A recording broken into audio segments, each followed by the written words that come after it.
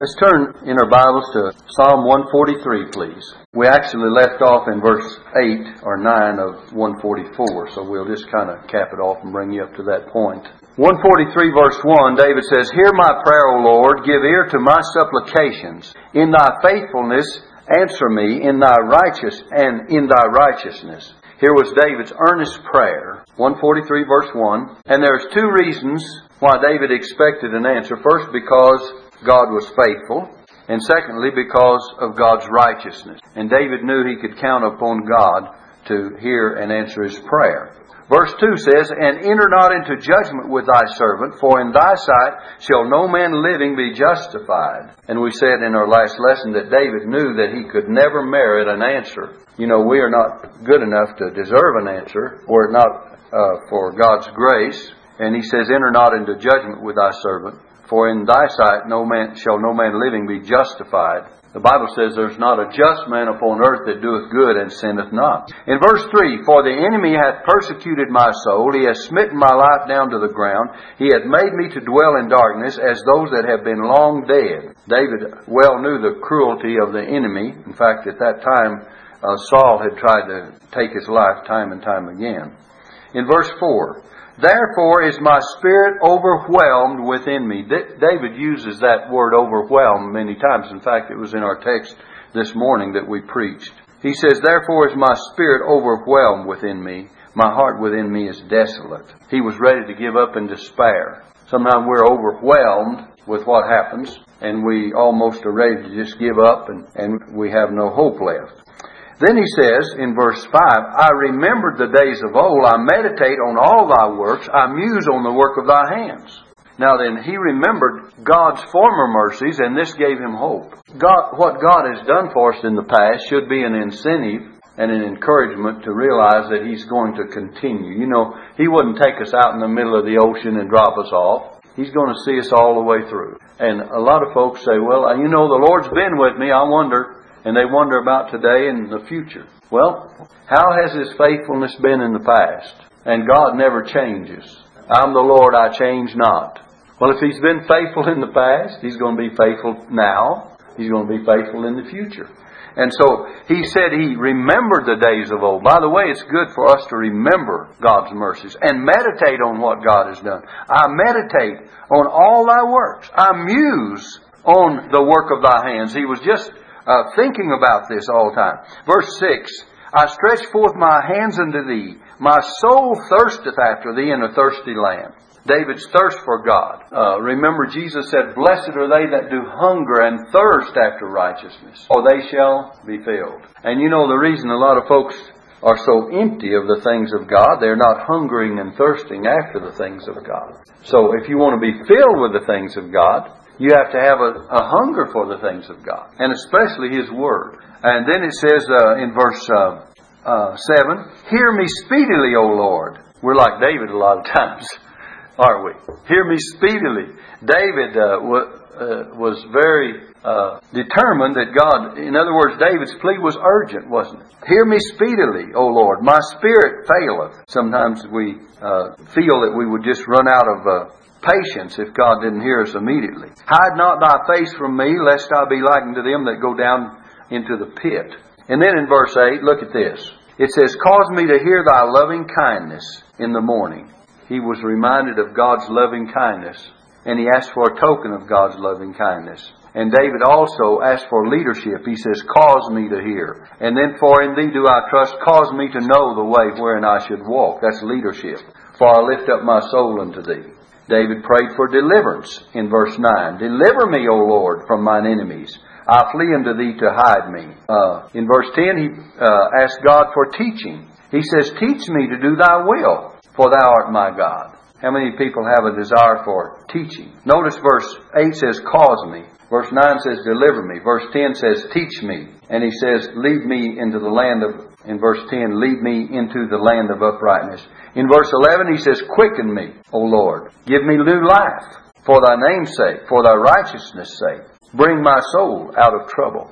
Job says, "Man that is born of woman is born unto trouble, as the sparks fly upward." He said, "Man that is born of woman is of a few days, and they are full of trouble." And so David said, what about his trouble? He says, bring my soul out of trouble.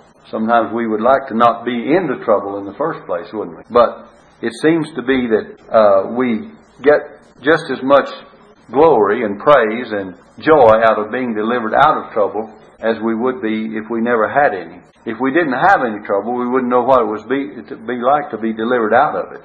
So sometimes it's for our good. Peter says, if need be, listen, if need be, sometimes it needs to be, that the trial of your faith be much more precious than gold that perisheth. He says, if need be, you may be in heaviness through manifold temptations. And then he says in verse 7, 1 Peter chapter 1, verse 7, that the trial of your faith being much more precious than of gold that perisheth, though it be tried with fire, might be found in the praise and glory, honor and glory at the appearing of Christ. So it needs to be sometimes in order to cause us to have more patience. We don't like it when it happens, but on the other hand, deliverance out of trouble is a great blessing. Bring my soul out of trouble. Verse 12 says, And of thy mercy cut off mine enemies and destroy all them that afflict my soul. He says, I am thy servant. Now we need to realize that we need to turn our enemies over to the Lord. And that's exactly what David was doing. Psalm 144, and we got down to verse 9 on this, and we're just recapping some of the things we said. Verse 1 says, Blessed be the Lord my strength, which teacheth my hands to war, and my fingers to fight. The soldier needs strength. You and I need to be strong in the Lord and in the power of His might, and put on the whole armor of God. And then the soldier needs skill.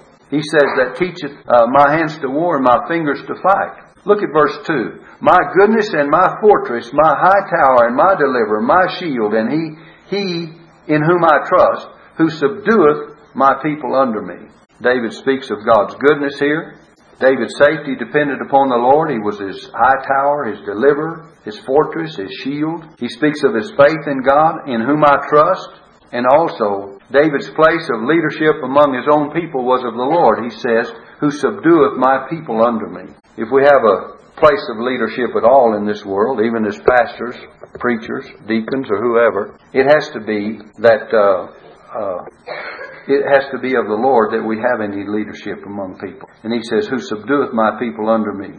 In verse 3, Lord, what is man that Thou takest knowledge of him, or the son of man that Thou makest account of him? Man has a place of honor. God says He crowned him with honor and glory and set him over the works of all of His hands. But yet man is vanity. Man is like to vanity. His days are as a shadow that passeth away.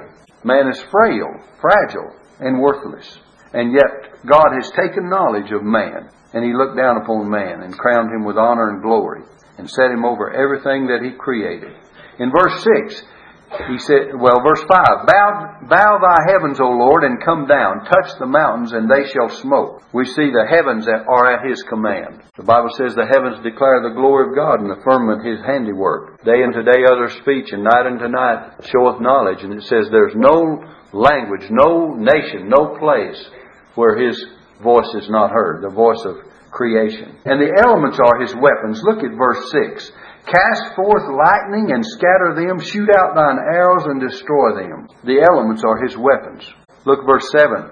Send thine hand from above, rid me and deliver me out of great waters, from the hand of strange children. The Lord can deliver us from the hand of the enemy. Now then, here's where we pick up with our lesson. In verse 9, praise is due unto our God because He is great. It says, I will sing a new song unto Thee, O God, upon a psaltery, an instrument of the 10 strings, will I sing praise unto Thee. And certainly we should sing praises to God. We do, and we should more often. In fact, the Bible says singing and making melody in your heart to the Lord. And it doesn't have to be a song that is written. Sometimes, I don't know if you'd ever do this, but I'll be driving down the road and I'll sing my own song. And or somewhere else, and sing words that maybe wouldn't come into certain measures or make up a song or a hymn in a book, but it's what you feel in your heart. And that's the way we praise and pray as well many times. And to others it might not make a whole lot of sense, but between you and the Lord it makes perfectly good sense, because you know God understands all languages, doesn't He? And He knows what we're saying when we say anything from our heart. So And look at this next verse. It says, it is He that giveth salvation unto kings. Now, we'll slow down a little bit because we haven't taught this area. It is He that giveth salvation unto kings, who delivereth David his servant from the hurtful sword. The king's safety is in the Lord's hands. He was a king. But even the king would not be king were it not for the Lord. He's permitted. It says, He setteth up kings, He removeth kings in the book of Daniel. Someone says, well, we have good kings and we have wicked kings. He sets them up too. He set up Pharaoh. He says that in thee I might show forth my power. Pharaoh, the one that arose over Egypt that knew not Joseph and was not good to Joseph and the people of God. And a new king rose up and they began to kill the male children. And Moses' life was threatened as a baby. And he was protected divinely. And we know the story. But God sometimes sets up kings, both good and bad. And there's conflict and there's problems in this world. But when the time comes and when His purpose is accomplished, He removeth kings as well. Someone says, aren't you worried about the dictators they've had, like over in Italy and Germany and Russia and various places and communism? Well, sure, we're concerned about it, always, because we're all human beings. But still, God is going to take care of that in due time. You know, it's going to work out because He is God. It says the king's heart is in the hand of the Lord as the rivers of water. He turneth it whithersoever He will.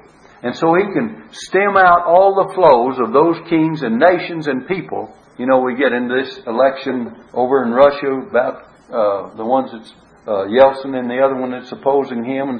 And we have all the ideas, and all the news media says, well, if he gets elected, what's going to happen to communism? What's going to happen to free enterprise and so on? And they debate this and toss it back and forth. Nothing will happen except God will take care of it in the end. When it's all said and done, it'll work out. So, whoever's there, we haven't had the greatest in our nation from time to time, but God has seen us through, and we're going to still be seen through. But listen, God's people even today need to turn back to God. We're living in a wicked nation, not a godly nation. You hear the brother this morning telling about the places where, you know, nations you wouldn't even dream that they'd permit a Bible anywhere, and the schools are begging for them. And we had one of our missionaries telling us down in Brazil when he was here last time, how that they had appointments up to 40 or 50 ahead of time where they could go in the schools and preach. You can't even walk through the door now and claim to be a preacher. They almost want to toss you out because, you know, the Bible can't enter there, brother. And we talk about this being a free nation. And so we've got so free and so concerned about liberties that we've lost half of them. That's what's happened. To protect ourselves from things that are wrong, and we've got so much protection that we protected completely out of reason. And it's a shame that in our country that we can't let the Gideons take the Bibles over there and give them to the graduates as they come out of school. That graduate doesn't have to take that Bible if they don't want it. They can say, no, I don't want it. I mean, it's a free choice. They're not going to say, and you got to take this, are they? They're not going to do it that way. But the thing about it is we've gotten things out of control as far as our liberties are concerned. And we should get back to the place that we have the right to go over to school and give out a New Testament if we want to. One of the, Brother Hawks knows him, preacher graduated with me from Arlington, and he went to Tucson and built a big church, and I came here and built a little one. But anyway, I mean, Tucson Baptist Temple, if you know Brother Lewis Johnson, he's out there. And I'm telling you, anyway, to make a long story short, he started that school. He started that church in the school. I mean, and met for a long time till they got property. And there was no problem. Go there and have the facilities of the school and preach every Sunday and had the Wednesday night service and whatever, the whole business, everything about the church. And that was in the 50s. I think he started about 58 and I started in 59. Or he might have started 57 because I went to Mount Pleasant for a year or two. But regardless of that, it was along about the same time. And he has one of the biggest churches in the country. I don't even know. You can ask Brother Hawks after it's over how many he has, but it's a great big church. He has more in the choir than we have room for in the building. That's the truth. Many more.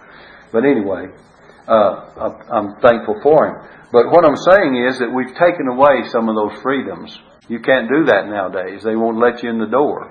In fact, they can't even have their services in the high school for graduation If the preacher's going to come and give a charge or blessing to the children and preach to them before they go out, they used to do that a few years back, and we had no problem. Right over here when the high school was over here, had myself, Brother Perry, other preachers of various denominations. They'd invite them in, and they'd read out of the book of Proverbs and charge the students as they went out. You can't do that anymore. That's sad, beloved. I hate to harp on the same string all the time, but it is sad. Let's look at this next verse. It says in verse 10, "It is He that giveth salvation unto kings, who delivereth David his servant from the hurtful sword." And He did deliver David many times. Verse 11, "Rid me and deliver me from the hand of strange children, whose mouth speaketh vanity, and their right hand is a right hand of falsehood." The Lord can protect us from false brethren. The strange children are false brethren. And we need protection. Remember, Paul said that he wanted to be delivered from deceitful men. And those kind of men that would persecute him and the churches of Thessalonians and various other churches. Then I want you to look at verse 12. "That our sons may be as plants grown up in their youth, and," it says, "that our daughters may be as cornerstones polished after the similitude of a palace." Sons and daughters. Strong, vigorous, respected sons with moral high standards. That's what we need today. It says, "Whoso keepeth the law is a wise son." Whoso keepeth the law, that's God's Word, is a wise son. That's Proverbs 28 verse 7. 1 John 2 verse 13, 14. I want to read this one for you. It'd be good if you'd look at it. 1 John 2 verse 13, 14. Well, I'll begin reading with verse 12. It says, "I write unto you little children, because your sins are forgiven you for His name's sake." Verse 13. 1 John 2 verse 13. "I write unto you fathers, because ye have known Him that is from the beginning. I write unto you young men," now that's the sons, "because ye have overcome the wicked one. I write unto you little children, because ye have known the Father." Now verse 14. "I have written unto you fathers, because ye have known Him that is from the beginning. I have written unto you young men, because you're strong." Strong young men. Now listen, why were they strong? "And the word of God abideth in you." That's why they're strong. "And ye have overcome the wicked one." So we're talking about strong, vigorous, respected young men with high moral standards. And this strength comes from keeping God's Word. "Whoso keepeth the law is a wise son." And from this passage of Scripture, "I write unto you young men, because you're strong, and the Word of God abideth in you." You get your strength from the Word of God, and therefore you're able to overcome the wicked one. If you're going to overcome wickedness, you have to have the Word of God and the things of God in your life. And then the young daughters. It says, "that our daughters may be as cornerstones." Back in the Psalm where we're studying, that's verse 12. "Polished after the similitude of a palace." The young women are cornerstones with character and with purity. And the molding of our society begins with a mother's influence. And the womanhood is to be much praised. And then in verse 13, look what it says. "That our garners may be full," prosperity comes from the Lord, "affording all manner of store, that our sheep may bring forth thousands and 10,000s in our streets." You know, God will make you to prosper. And when He does, if we use it wrong, we forfeit God's blessings. But if we use it right, we increase God's blessings. And spiritual wealth is the true riches.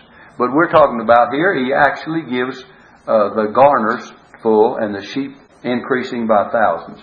Verse 14, here we find service, the strong oxen. "That our oxen may be strong to labor." You have a marginal reference. It says, "able to bear burdens," or loading with flesh. In other words, able to bear burdens, strong to labor. "That there be no breaking in, nor going out, that there be no complaining in our streets." Strong oxen. "That our oxen may be strong to labor." By the way, riches come by hard work. Strong oxen.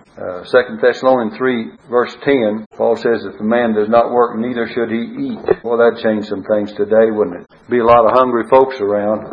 That's God's way. He says we'll earn our living. The sweat of your face, you'll earn your living. And the Bible teaches that work is a godly thing. And God blesses the common labor. And the spiritual ox here is the pastor. He's to be a worker. 2 Timothy 4 verse 5. Let's see what it says.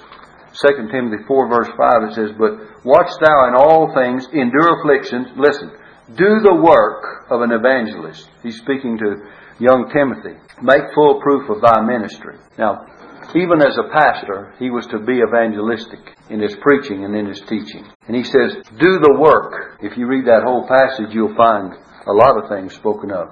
Let me read a little bit more of it. It says in verse 1, "I charge thee therefore before God and the Lord Jesus Christ, who shall judge the quick and the dead at His appearing in His kingdom, preach the word." That's what the preacher's to do. "Be instant in season, out of season." When you feel like it and when you don't feel like it. When things are going well, when they're not going well. When it's cold weather or hot weather. And really he's talking about more the season of the spiritual things than he is the seasons of the year. But he says, in season, out of season. "Reprove, rebuke, exhort with all long suffering and doctrine." Look at that. The preaching is to reprove. The preaching is to rebuke. The preaching is to exhort. And is to be with all long suffering and doctrine. And it says, "For the time will come when they will not endure sound doctrine," sound teaching. I believe we're almost there, don't you? "But after their own lust shall they heap to themselves teachers having itching ears. And they shall turn away their ears from the truth and shall be turned unto fables." People turn away their ears from the truth and are turned to a lot of things other than the Word. It says, "But watch thou in all things, endure afflictions, do the work of an evangelist, make full proof of thy ministry." Just because you hear something that sounds pretty good doesn't mean it is. Let me read another scripture for you in the book of Romans chapter 16 verse 17. He says, "Now I beseech you, brethren, mark them which cause divisions and offenses contrary to the doctrine which ye have learned." And what does Paul say? "And avoid them." It says, "and avoid them." Now, what does the next verse say? Verse 18 says, "For they that are such serve not our Lord Jesus Christ, but their own belly." Now listen. "And by good words and fair speeches," you say, "My, it sounded good," "deceive the hearts of the simple." Just because someone is very eloquent and he has good words and fair speeches, you better know what that speech is and what he's saying when that speech is going on. You better test the value of the truth of it instead of the eloquence of it or the outward appearance of it. He says, by good words and fair speeches, what do? They deceive the hearts of the simple. Have you ever heard people say, "My, that was a wonderful, wonderful message, sermon that preacher preached"? I remember one time down in Mount Pleasant, Texas, we went to a meeting. They had a tent meeting across there, and they didn't put a sign up as to who they were. They didn't identify themselves. And by the way, a lot of people like that unidentified objects, flying objects. It's about what it amounts to. But I don't mind putting the name Baptist anywhere I am. I'm not ashamed of Baptists. And I think if a person is, ought to be something else. They really should. But the thing about it is, we went to this meeting, and my wife went, wife and I, and the kids. And we took a deacon of the church with us. There were other people went just out of curiosity to see what was going on. We went over there. And when they got through, and I'll tell you what happened, they said that they sang a good song. They had a real wonderful song, the 90 and 9, and they could sing it, and it was real beautiful, and it was real meaningful. That's good. And the young preacher got up to preach. There was a couple of them kind of side by side. I think it took two of them to do it. But anyway, they presented the message, and they told how that everyone that worshiped the Lord on Sunday had taken the mark of the beast, and they got it from Catholicism, Sunday worship. And when we went away, that deacon, and they preached it with such enthusiasm, and by the way, they didn't just say it that bluntly, but that's what they were indicating from the book of Revelation, the message they brought. They didn't say it that bluntly, but that's what they were teaching. When they went away, this deacon, he says, "Paul, wasn't that a good sermon?" I said, "Yeah, it was really good presented, but I says, the only thing that's wrong with it, there wasn't a word of truth in it." I said, "That's all that's wrong with it. First place, this is not the day of the mark of the beast, is it? And besides that, it didn't come from Catholicism in the first place. And furthermore, Sunday worship is the Lord's Day, and I won't go into the details of what I found out they were, but we just leave that as it may be. But on the other hand, it was very revealing to find out that some people will swallow anything. And this man had been in church for years. But it was put over in such a slick, way that he swallowed it. I mean, it's okay. Now, take heed what you hear. Take heed what you hear. See if it measures up to what God's Word teaches. And I don't mean just a statement here and there. I mean the whole thing. And if it's not scriptural, Paul said that the Berean Christians were more noble than those of Thessalonica in that they searched the Scriptures daily. They were checking up on Paul to see if those things that Paul preached were true. And I don't mind people checking up on what I say, because if it's wrong, I want to know it too. But the thing about it is, just because you hear something preached doesn't make it so. But it's got to be what God's Word teaches overall. And it can be put over in such a way, in that verse I read, if you want those two verses, it's Romans 16, verse 17 and 18. Now I beseech you, brethren, mark them which cause divisions and offenses contrary to the doctrine, the teaching, the Word of God, which ye have learned, and they had learned of Paul, and had learned of the apostles. And he says, and avoid them, for they that are such serve not our Lord Jesus Christ, but their own belly, and by good words and fair speeches deceive the hearts of the simple. When people cannot recognize that which is true. And so we need to be careful, don't we? All right, where were we? Back in verse 14, Psalm 144, verse 14. Look, that our oxen may be strong to labor, that there be no breaking in nor going out, that there be no complaining in our streets. No going in or no going out. No complaining in our streets. Internal strife can cause unhappiness. And by the way, that scripture we gave you, those that cause division, is internal strife, and it can produce unhappiness. And then the results of God's blessing. Look in verse 15. Happy is that people that is in such a case, yea, happy is that people whose God is the Lord. The results of God's blessings are given here. Happy is that people that it is in such a case that is named, that he's just talked about. Yea, happy is that people whose God is the Lord. Look at Psalm 145 quickly. Psalm 145, if you will. This is praise to the King. David resolves here to praise his God and King forever. I will extol thee, my God, O King, and I will bless thy name forever and ever. And then in verse 2, he vowed. He says, every day will I bless thee, and I will praise thy name forever and ever. Every day. David vowed to praise God daily. You and I need to have daily and fresh blessings every day and fresh praises every day.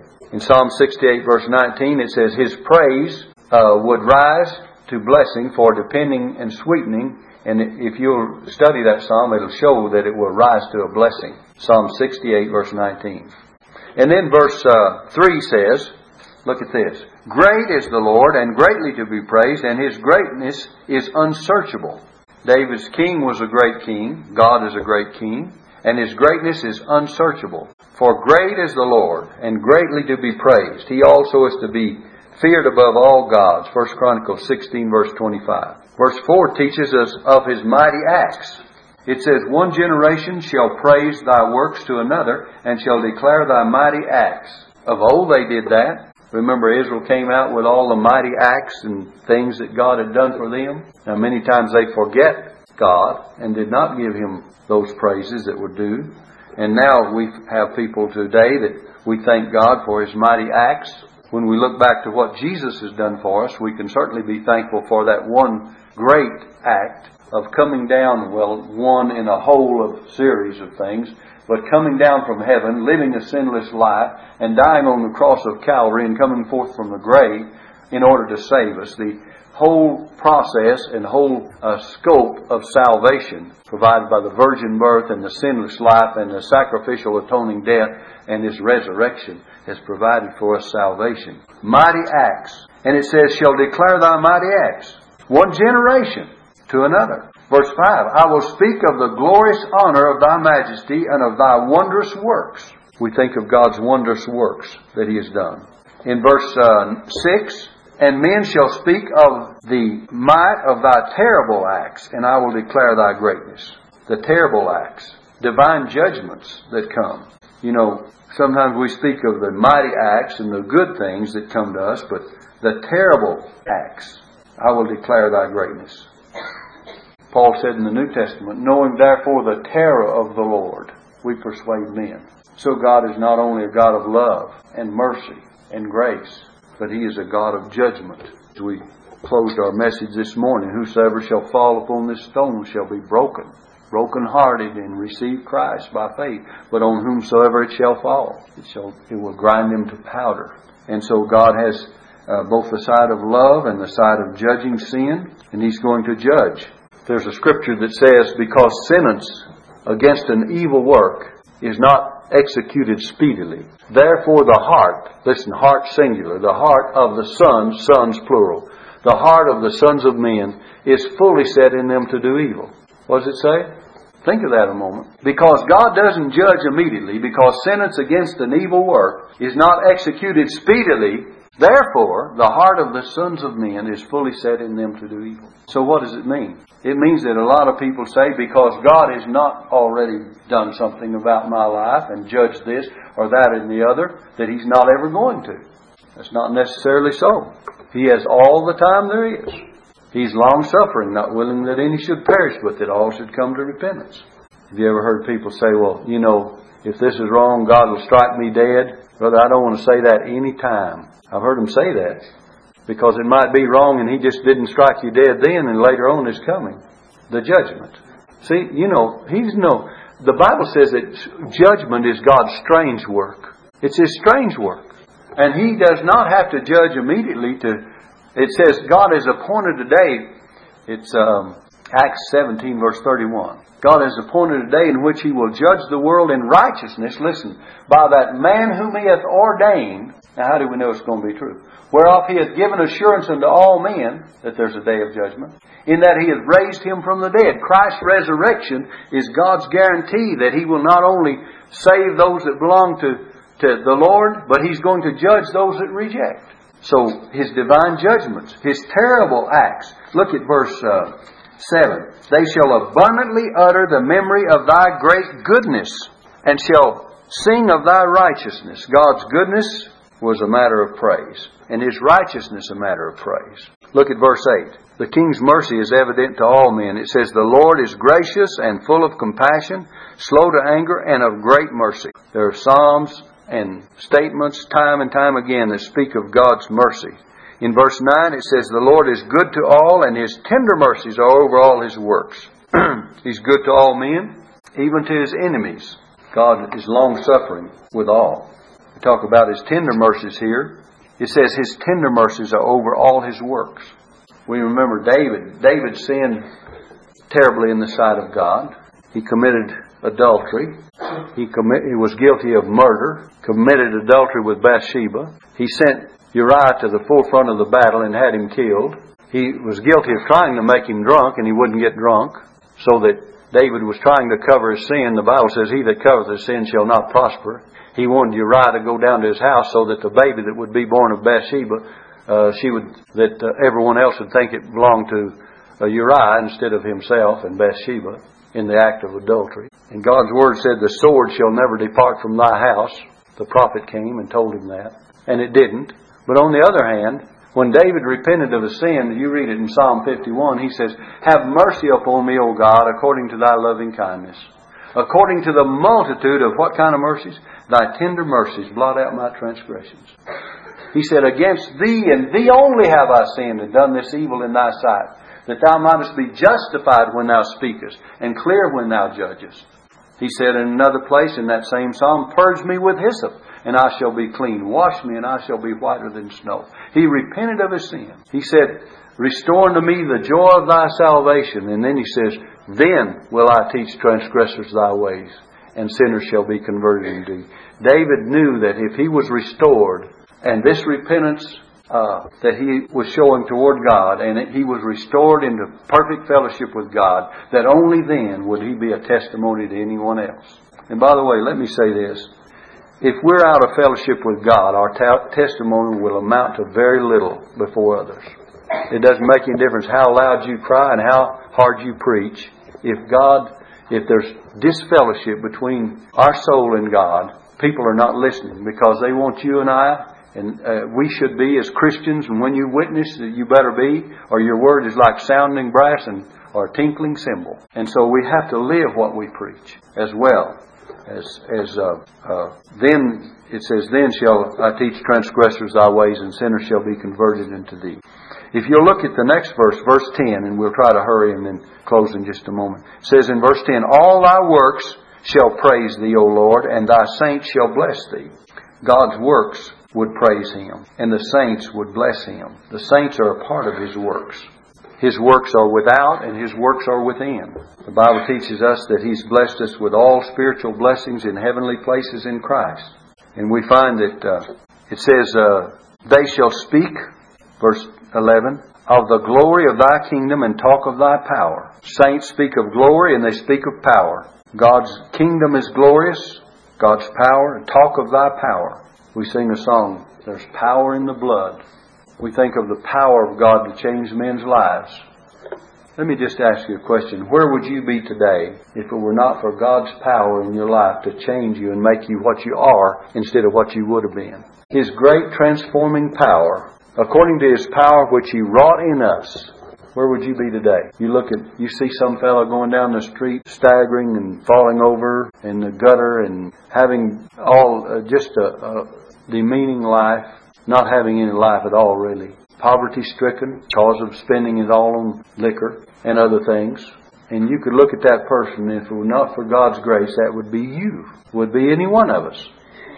I look back on my own life and I think, what would I be if God hadn't have done something years ago to set me on the right track? If He hadn't have saved me and called me to preach and caused me to desire the things of God and the ways of God and the Word of God, where would I be today? And I didn't have an outlandish experience like some preachers. I used to think that I've heard so many of these, and you probably heard them too. I heard Dr. Cecil Simmons, a good guy, wonderful guy, but he was a converted alcoholic from down in Florida. Some of you may have known him, Cecil Simmons. Anyway, he used to come and he'd pound that pulpit and he'd preach and says, I was down there in the gutters of sin and I was drinking and I was on Skid Row and this and that and the other, and God lifted me up and saved me and brought me here. Well, that's great that God worked such a miracle. But I used to think, well, I don't have a testimony like that. I wasn't there. I never drank a drop of beer or whiskey or liquor in my life. I don't even know what it tastes like.